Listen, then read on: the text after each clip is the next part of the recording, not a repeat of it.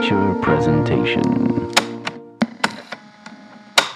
Welcome back to another Untitled TIFF 23 review. I am one of your hosts, Matt Rohrbeck, alongside he's allergic to tomatoes, but he is tomato meter approved, Eric Marchin. Matt, it's day 4 of the 48th Annual Toronto International Film Festival. I feel like I'm coughing up a lung. You seem to be a little bit better than you were the day before. Yeah, if you listened to our reviews from yesterday, you probably heard that Eric and I were a little bit under the weather. It's not COVID. We tested. We wanted to make sure that we weren't out and about if it was that. We just kind of have the TIFF cold or a TIFF flu or something like that. Tiffitis. But I'm feeling okay. I managed to power through a couple movies yesterday, and we have a couple more today. And already seen one. You've seen two today, Yes, right? Dream Scenario and Memory. Which we will have reviews for later in the festival. But today we are reviewing, I believe, what was your most anticipated film of the festival, Jonathan Glazer's The Zone of Interest. Yes, and Matt, there's not going to be a lot of comedy in this one. This is going to be a very serious discussion. But I have good taste, and I know when things are going to be good. Yes, when you anticipate something, you know it's going to be good. And I'll be the first to admit, I'm not a Jonathan Glazer guy. I hadn't really watched any of his movies before. I remember when Under the Skin premiered at TIFF almost 10 years ago now, right? Yeah. And I've just never really gone and watched any of his stuff. But like with what I talked about with the Wim Wenders review as well, being like I always go in with an open mind and want to try new filmmakers. Not that they're new filmmakers, but they are new to me. So I was excited for this because you were excited for it. Mm-hmm. And I'm happy to also say that I thought it was absolutely excellent. Yes. It's not just one of the best films. It is the best film of the year. But I think it's also the most important film of the early 2020s. And I think it's also going to recontextualize and give us a bit of pause for thought in how the Hollywood system and the independent system portray atrocities like the Holocaust on film, in television, in media moving forward, because this is a movie that will chill you to the bone, and it also makes you sick to your stomach, but it does so in such a removed form and style. There is very much contemporary filmmaking within the movie that I think I was most surprised by that, and I don't want to give anything away there. Right. But this is loosely, and I mean loosely, based on Martin Amis's novel. The British author actually passed away a couple days after the premiere of the film at the Cannes Film Festival, and like Under the Skin, Jonathan Glazer is known to really kind of change the narrative structure as he goes along. So what it starts out in pre-production isn't necessarily what it becomes in post or the final film. And he does take a long time to edit his movies and shape them. And in the book, it's sort of a love triangle, 3-perspective storyline between a commandant, his wife, and a Jewish prisoner. In this is just about a family living this idyllic, kind of almost Sound of Music-esque, beautiful life in Poland right next to Auschwitz. And it is one of the most disturbing movies you'll ever see, and partly because it's showing you how much of an inconvenience Auschwitz is to this family, because it's always from their perspective as they're going through their day, entertaining their children, getting ready for business associates to come in and inspect new aspects of the facility, and that facility being ovens. And it is some of the most disturbing talk because it's done in a way that is mundane like and normal, or like a normal family life when all this horrific stuff's happening in the background. Yeah, and it's just unflinching in terms of how it handles it, but it's so static and composed in such a kind of flat way, but deliberately so, because Lucas Zoll, who's the cinematographer on this, has worked with Paolo Pawlikowski before on both Ida and Cold War, and he also not too long ago shot Charlie Kaufman's I'm Thinking of Ending Things. You look at those movies are lush and romanticize certain eras or have a more distinct style to them. This is cold and clinical and keeps you at an arm's length, Mhm. but you still feel the impact of what Glazer is trying to convey on the screen about, you know, the apathy and inhumanity of people. These are human beings that are doing horrible things. Yeah. They're not supernatural forces or monsters, because if you call the Nazis monsters, you give them more power and credit than they deserve. If you call them human beings, you can hold them accountable And look for at the horrific things that they did. And I think what they did. That's the exact quote I was going to bring up, because you said that after off air when we were talking about the movie right after we saw it. And I think that's such a kind of a brilliant way of putting it, because you could have so easily, and in many other movies, they do treat the Nazis like kind of a movie villain, right? Whenever you have to kind of not necessarily sensationalize, but kind of movify what happened, you kind of have this layer where it doesn't feel like reality, where this movie plays it exactly how it was, exactly how it is, shows that these people were just people. Yeah. And this was his job, and this was their life, and they just go about their day like, I would be with my wife at home, but they have the same arguments. They're taking care of their kids. They have birthday parties, and while all of this stuff is happening in the background, and how Glazer kind of captures that of that, it's always just in the background. It's never kind of showing you the horrors, rather than just Hearing it. Yeah, hearing it is the sound design is wild. But even throughout the thing, it never kind of has to, do the classic movie thing of being gratuitous or exploitative, or having to spoon feed you any of the information. It's all just happening in the background, or how the mother that visits, like how she reacts to the whole situation, and it's just giving you all these kind of context clues, and I mean, it was mesmerizing to watch. It's both stylish and subtle, and not saying that the style, again, going back to being kind of sensationalizing all of this. Like, I think it's style without being disrespectful either. Like, I feel like it adds to the unsettling nature of the film, and it was just it is. I think I'm with you, thinking it's, if not the best movie of the year, one of them for sure. It's a work of art, and an important contribution A tough watch, to too, humanity. but, yeah. I think in terms of how we view a subject as serious and important as this, and treat it with the respect and dignity it deserves for all the men and women that were destroyed because of what these horrible human beings did, and what we lost because of it. And the way that it's shown is, it's more graphic than actually Showing it, because it's there, and that these people, it's so cavalier happening. too, right? And I think the cavalier nature of this family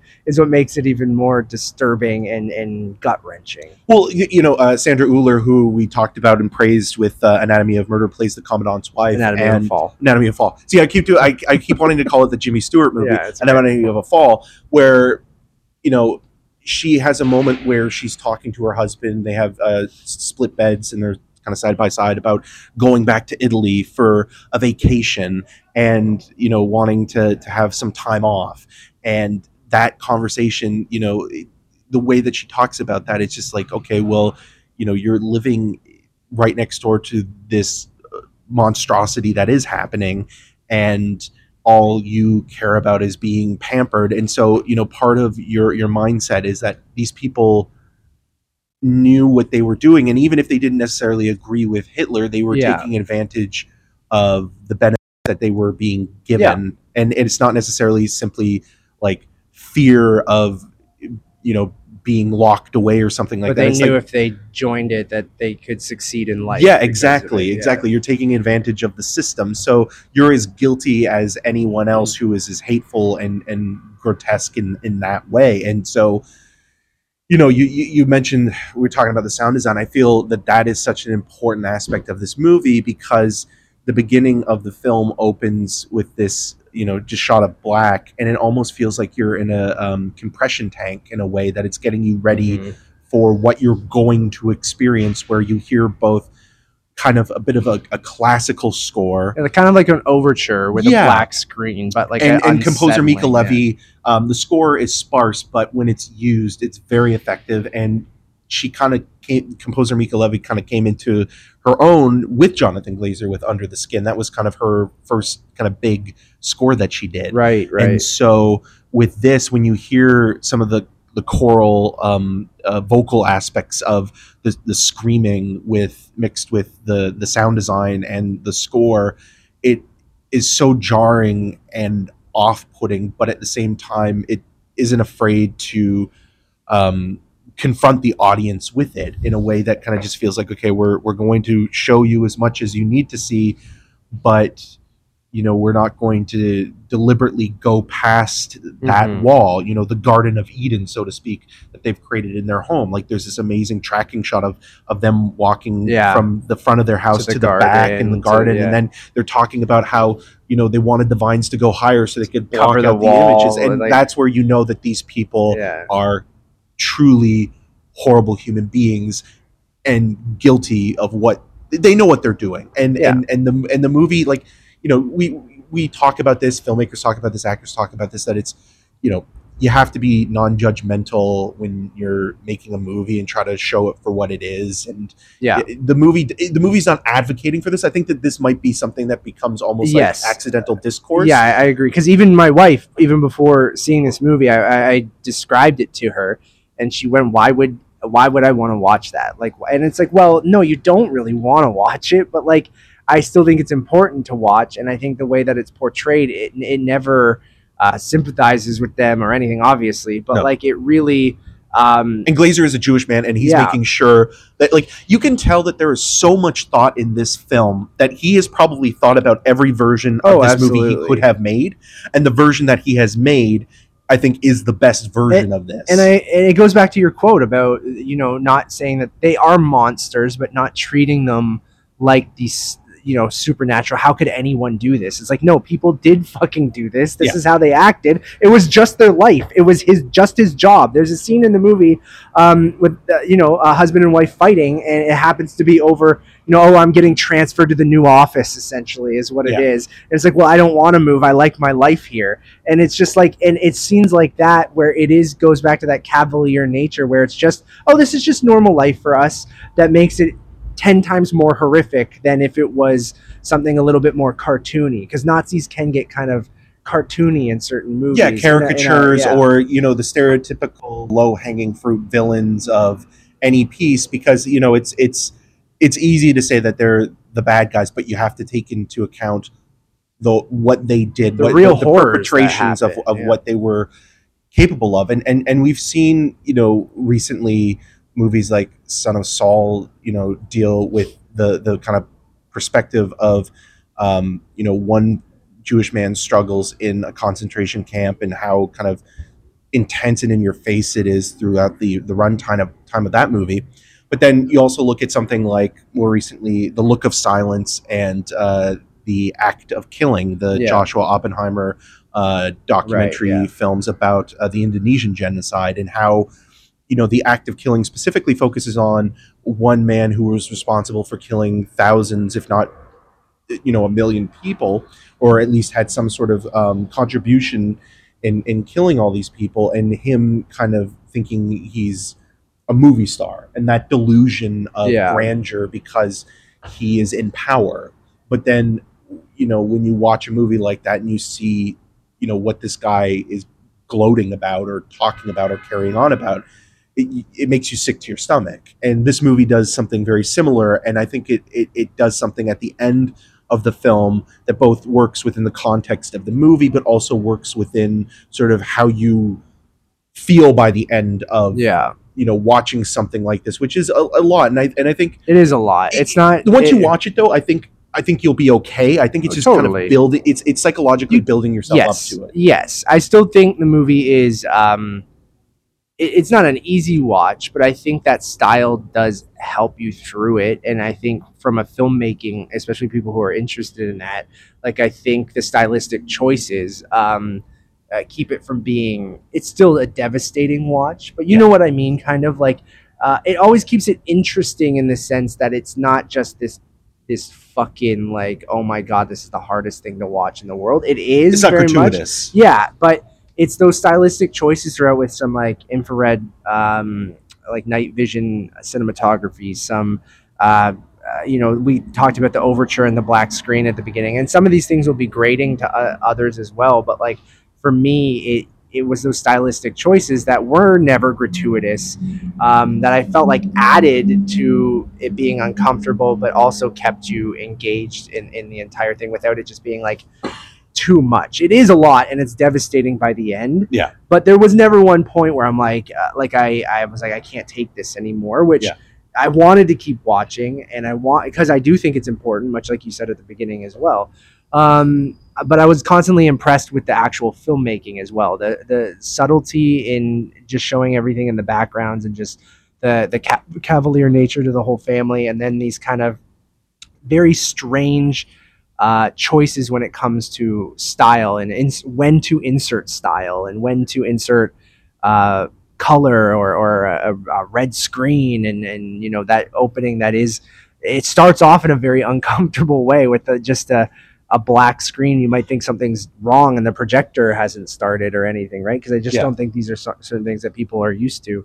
I guess like it's not a popcorn movie. It's not a Cineplex movie, right? Like it's not a multiplex movie. It'll be very interesting to see unsuspecting people go into it.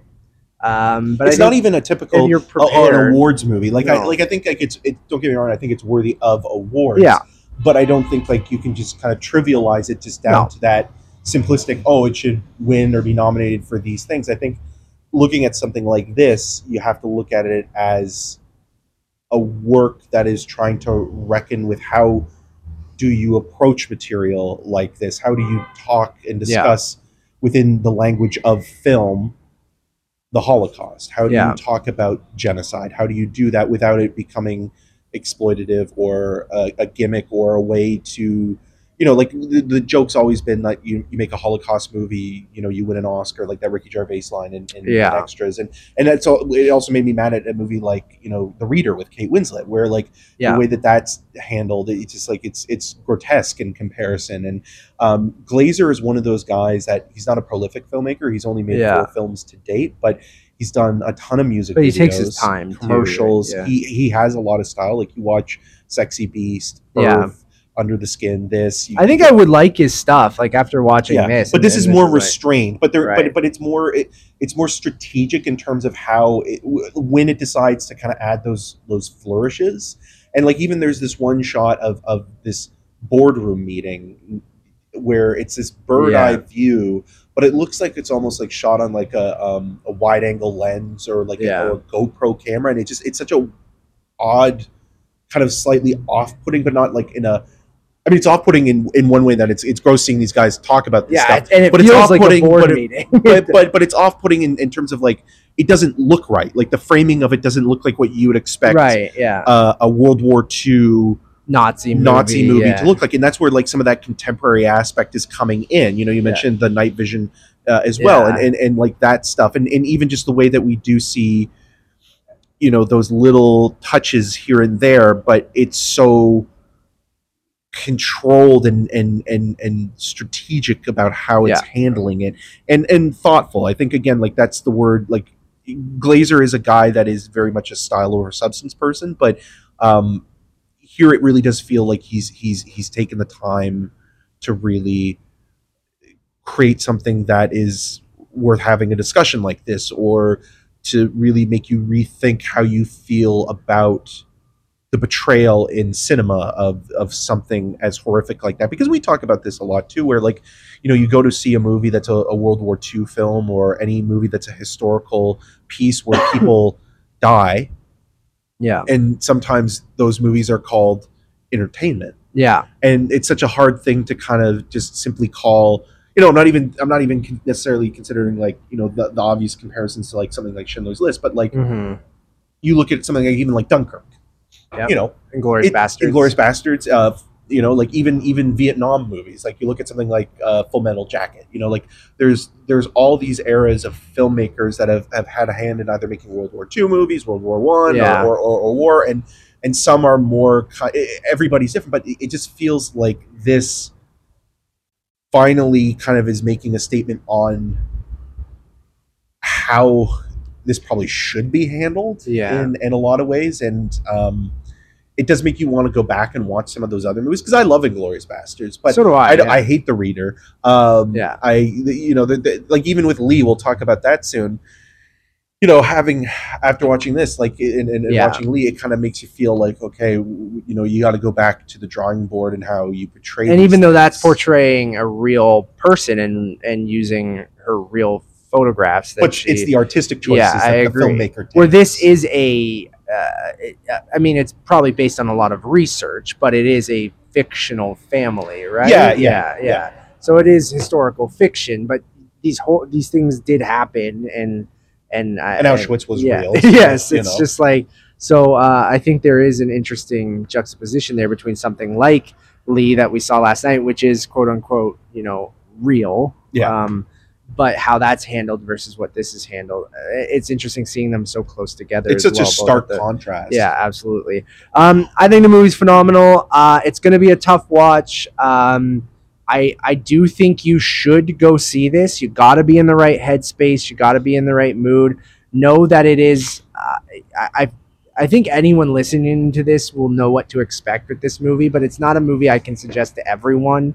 Like, and I think you have to go in with an open mind and know it's going to be a little abstract. It's going to be quiet. You're going to think not much is happening, but if you look at the subtext and what's going on in the background, there's so much. And then that style is really amazing as well. The performances are good too. We didn't really talk about, you brought up Sandra Uller, who's great, but the lead actor in this I think is fantastic. Christian Friedel, who was actually also in one of his first movies, was Michael Haneke's The White Ribbon, which was about the children in this small village who would grow up to become the Nazis in World War II. And also just thinking about that, the way that Michael Haneke talked about Schindler's List and how you portray the Holocaust, because he was asked, would you ever, you know, make a movie about that? And there was a Hollywood Reporter discussion, and it was like Judd Apatow and John Krasinski were there, and because it was the year Moore was being nominated for a lot of awards, and he said the one movie that he felt did it justice was Night in Fog, and I think to add to that would be The Zone of Interest. So cool. It is a masterpiece, and I agree with what you're saying, like in terms of prompting people or preparing them in terms of like what to expect. But I also want to say that because the filmmaking is extraordinary, I think once you're watching the movie, it is such a great film that you'll be able to stick with it, and you'll be able to. But I also think when you throw it to a more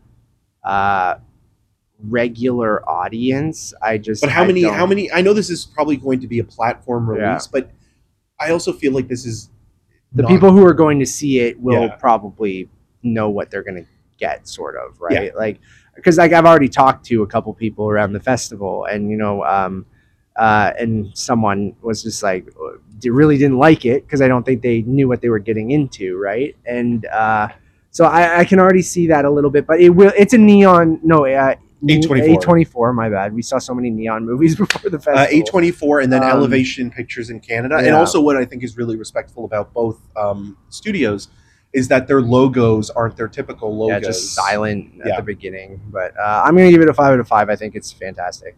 Yeah, it's a 5 out of 5. Again, masterpiece. It's the best film of this year, and really the first important movie of the early 2020s. And I think this is going to be a movie we'll be talking about for the rest of cinematic. Like this is truly a watershed moment for cinema in terms of how you handle such horrors, and it's a fantastic movie. I agree. Please go check out our other reviews, which are right here on Untitled Movie Reviews. We have stuff like The Boy and the Heron, Perfect Days. Perfect Days. Swan Song. Thank you, Eric. Thank you. Days of Happiness. Dick's the Musical. Dick's the Musical. And other things. So one-stop shop for everything. Head over to Letterboxd, which is now updated, so you can get all of our reviews Thank you, Matt. And stuff over there. So if you're looking for anything we're doing, just hop over there. But I mean, it's really just going to send you to podcast services, which if you're listening to this, you're already in the right spot. So go back and listen to some You're already in other the stuff. zone.